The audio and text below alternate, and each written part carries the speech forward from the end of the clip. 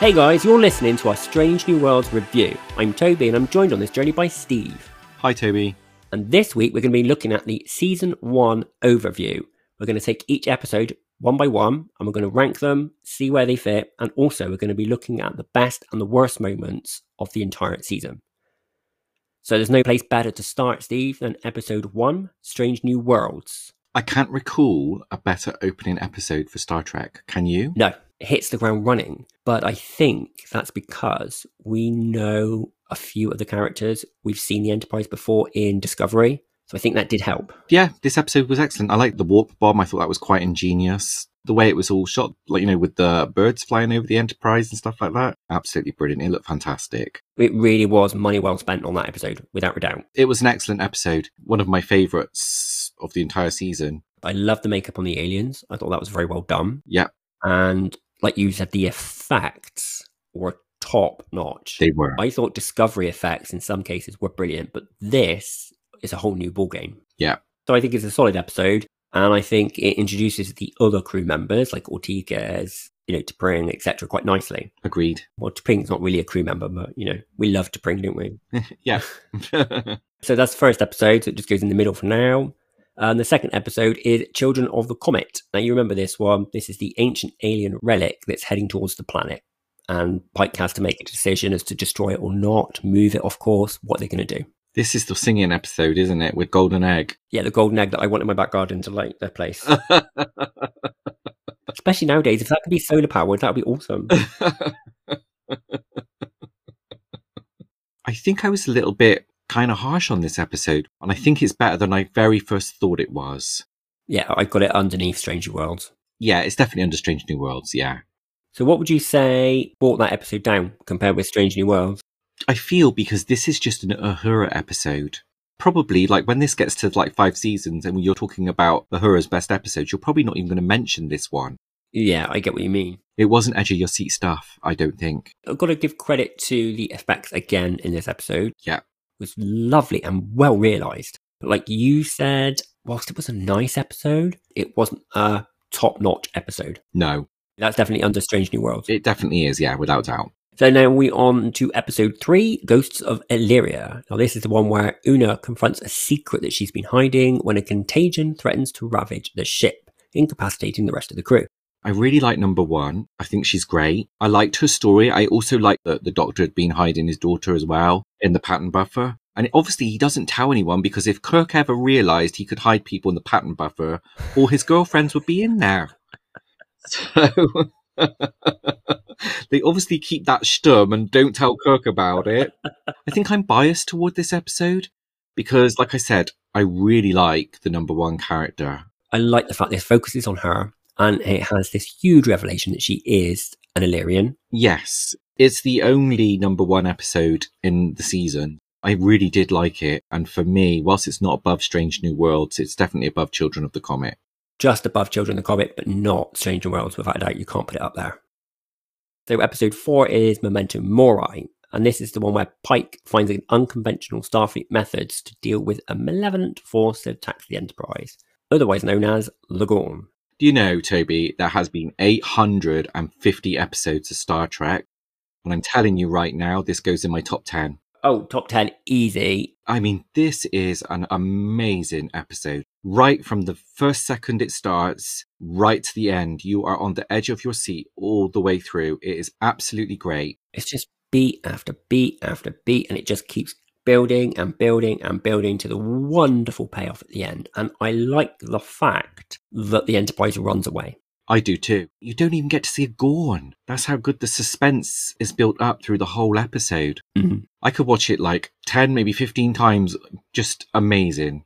It's just well written, well realised, and an absolute blast to watch. It is.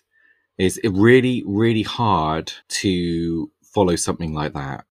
When I watched Caretaker from Voyager, I was stunned by the title credits. I was amazed by this new cast, this new crew, this ship. I love that, but I wasn't glued to every single nuance.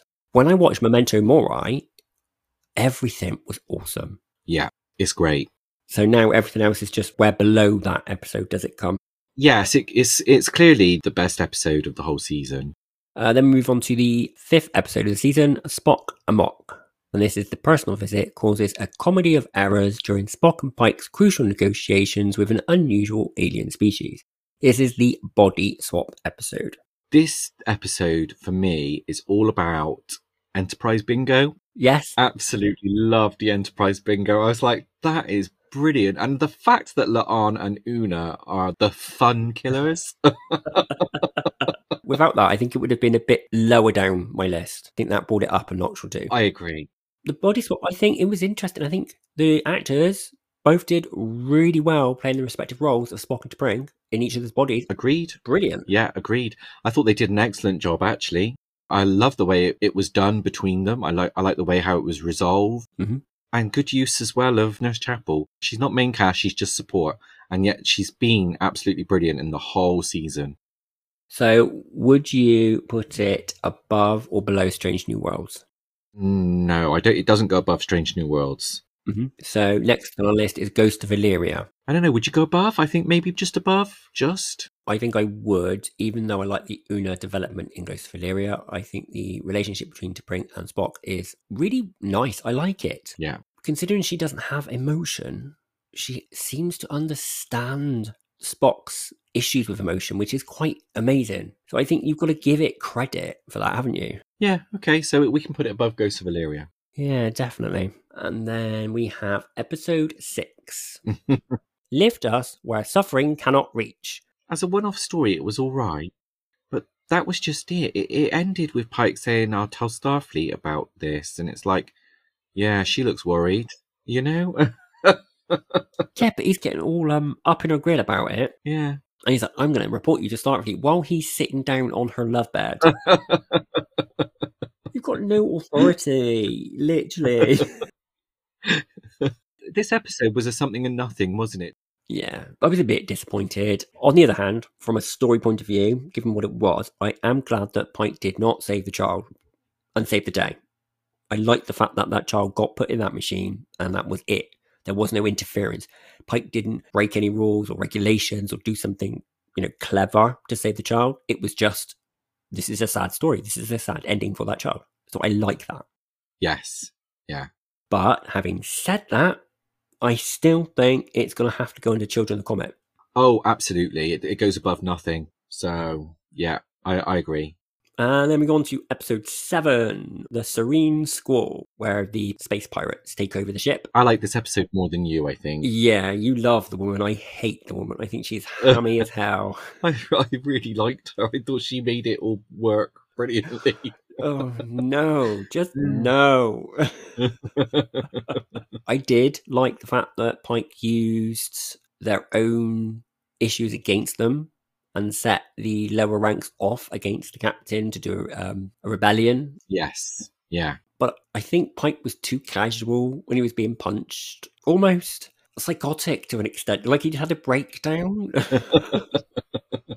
The other really good thing that I liked about The Serene Squall was the ending. Yeah. Because it means that Sybok is clearly going to be something that Spock is going to have to deal with next season or at some point. So where would you put this then? Would you say it's better or worse than, let's say, Spock Amok? Oh, no, below Spock Amok. Ghost of Illyria? Below that too. And then we've got Children of the Comet. Where does it slot? Does it go above Children of the Comet or does it go below Children of the Comet? I think it could get in a lift where Children of the Comet is and go down as far as it can go down. I would put it below Children of the Comet, but no lower. Okay, I'll begrudgingly put it above Lift Us Where Suffering Cannot Reach. Oh, come on. I will begrudgingly let you have one later. When you want to put the Elysian Kingdom at number 9. You'll be surprised if it gets number 9. But we both know it's going in at number 10. Guess what next episode is? The whole thing from start to finish was just monotonous. I don't mind a fairy tale story. The original series did it. However, in this case, it was just weirdly done. The Doctor's going around knowing full well that the characters and the settings are from the book he reads his daughter, but doesn't solve or jump to the conclusion. At least his daughter's done and out the way with. Quite a good resolution to that storyline, that she's alive, she lived her life, and he knows she's lived the best life she could possibly have lived. Yes. With her friend Deborah. Do you think he can call upon Deborah and be like, Deborah, bring my child to me? I mean, even La'an and her singing whilst carrying around that little pocket dog thing didn't save it. No, and that's her actual real life dog as well. Really? Yeah. So that was why it was so well behaved, I expect. I imagine she was like, if you're making me wear this outfit, I'm bringing my dog with me. Then we move on to episode 9, All Those Who Wander. Now, this is the one where they go to the barren planet. Yes. Revisit the Gorn. And we lose Hemmer. Yeah. I think on a rewatch, it's actually better than I originally thought it was. I agree. I was disappointed that Hemmer had to go. But that means Scotty obviously can step in now. Precisely. But I was actually really intrigued by Hemmer. I was expecting maybe a Hemmer episode at some point, but it wasn't to be. And I felt it was a major loss because I think they could have really explored his character. It was nice to have a non-humanoid-ish character on the show. Yeah, I love the fact we went back to the Gorn. Yeah. We saw the baby Gorns. I thought they were brutal in some scenes, and we learned that they are powerful. They are a force to be reckoned with. So now we've also know if they get onto the Enterprise, not only are you going to struggle getting them back off, you're going to struggle to survive. You know, they are a really, really great threat in this series. Yes. Yeah. I like the bit where the guy's being dragged. Yes. Even so young, they are really strong. I've decided I hate Ariana for the simple reason, if it wasn't for Ariana, then La'an would not have gone to find Ariana's parents, so she'd still be on the Enterprise, so I don't like that show. Yeah, maybe we could drop her off at that Pike's girlfriend's planet. We've got another one for your machine, tradesies. Yeah. So where are we going to place this? Do you think it's above or below Strange New Worlds? Oh, I think it's below Strange New Worlds. What about Spock and Mock? Despite my disappointment that Hemmer went, it was a good episode. I think it either goes above Spock and Mock or below Spock and Mock, but I would prefer it to go above. What do you think? I would say above, and it's purely because it's essentially a sequel to Memento Mori. You know, we're revisiting the Gorn. And to go back again within the same season is difficult, but to do two pretty, top-notch episodes. Yeah, I agree. And then we have the final episode, A Quality of Mercy.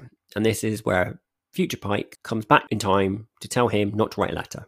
And the letter is something he wants to write to the cadets that will get injured, to tell them not to be at that place at that time. Yes. Obviously the letter works, otherwise Future Pike wouldn't come back in time.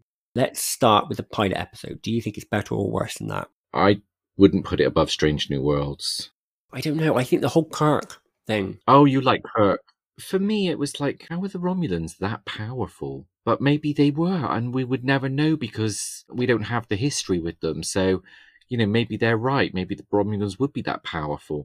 Well, they're an unknown threat at this point, aren't they? No one knows what weapons they've got. No one knows what ships they've got. In their mind, that could be the one big ship that they have, and that's it. But I just find Kirk, initially, Vampire Diaries, a bit worried. But actually, in the great scheme of things, I think he did a wonderful job. He did.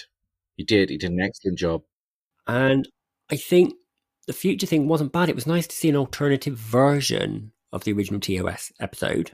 Like any of these episodes, you know where it's going. He's not going to turn around to Future Pike and go, do you know what? I'm still going to write the letter. Tough. And then shoot him. He's not going to do that. We know where it's going. Yeah. Right. I had this as number 3 for me. So that's in 3rd place. Rankings then. Are you ready for this? Yeah, go. So in 10th place is the Elysian Kingdom. In 9th place is Lift Us Where Suffering Cannot Reach. In 8th is The Serene Squall. In 7th is Children of the Comet. 6th place is Ghosts of Illyria. 5th is Spock and Mock. In 4th place is All Those Who Wander. In 3rd is Quality of Mercy. In 2nd is Strange New Worlds. And in top place is Memento Mori. It's the highlight of the whole season. Yeah. The Elysian Kingdom is the one that you just skip over. Don't let them watch that. Yeah, you just say his daughter went off with Deborah. Yeah. So that's it for the final episode of our Strange New Worlds Season 1 review. Thanks for listening. And don't forget to like and subscribe so you can be notified when we release the first episode of our Star Trek Prodigy review podcast.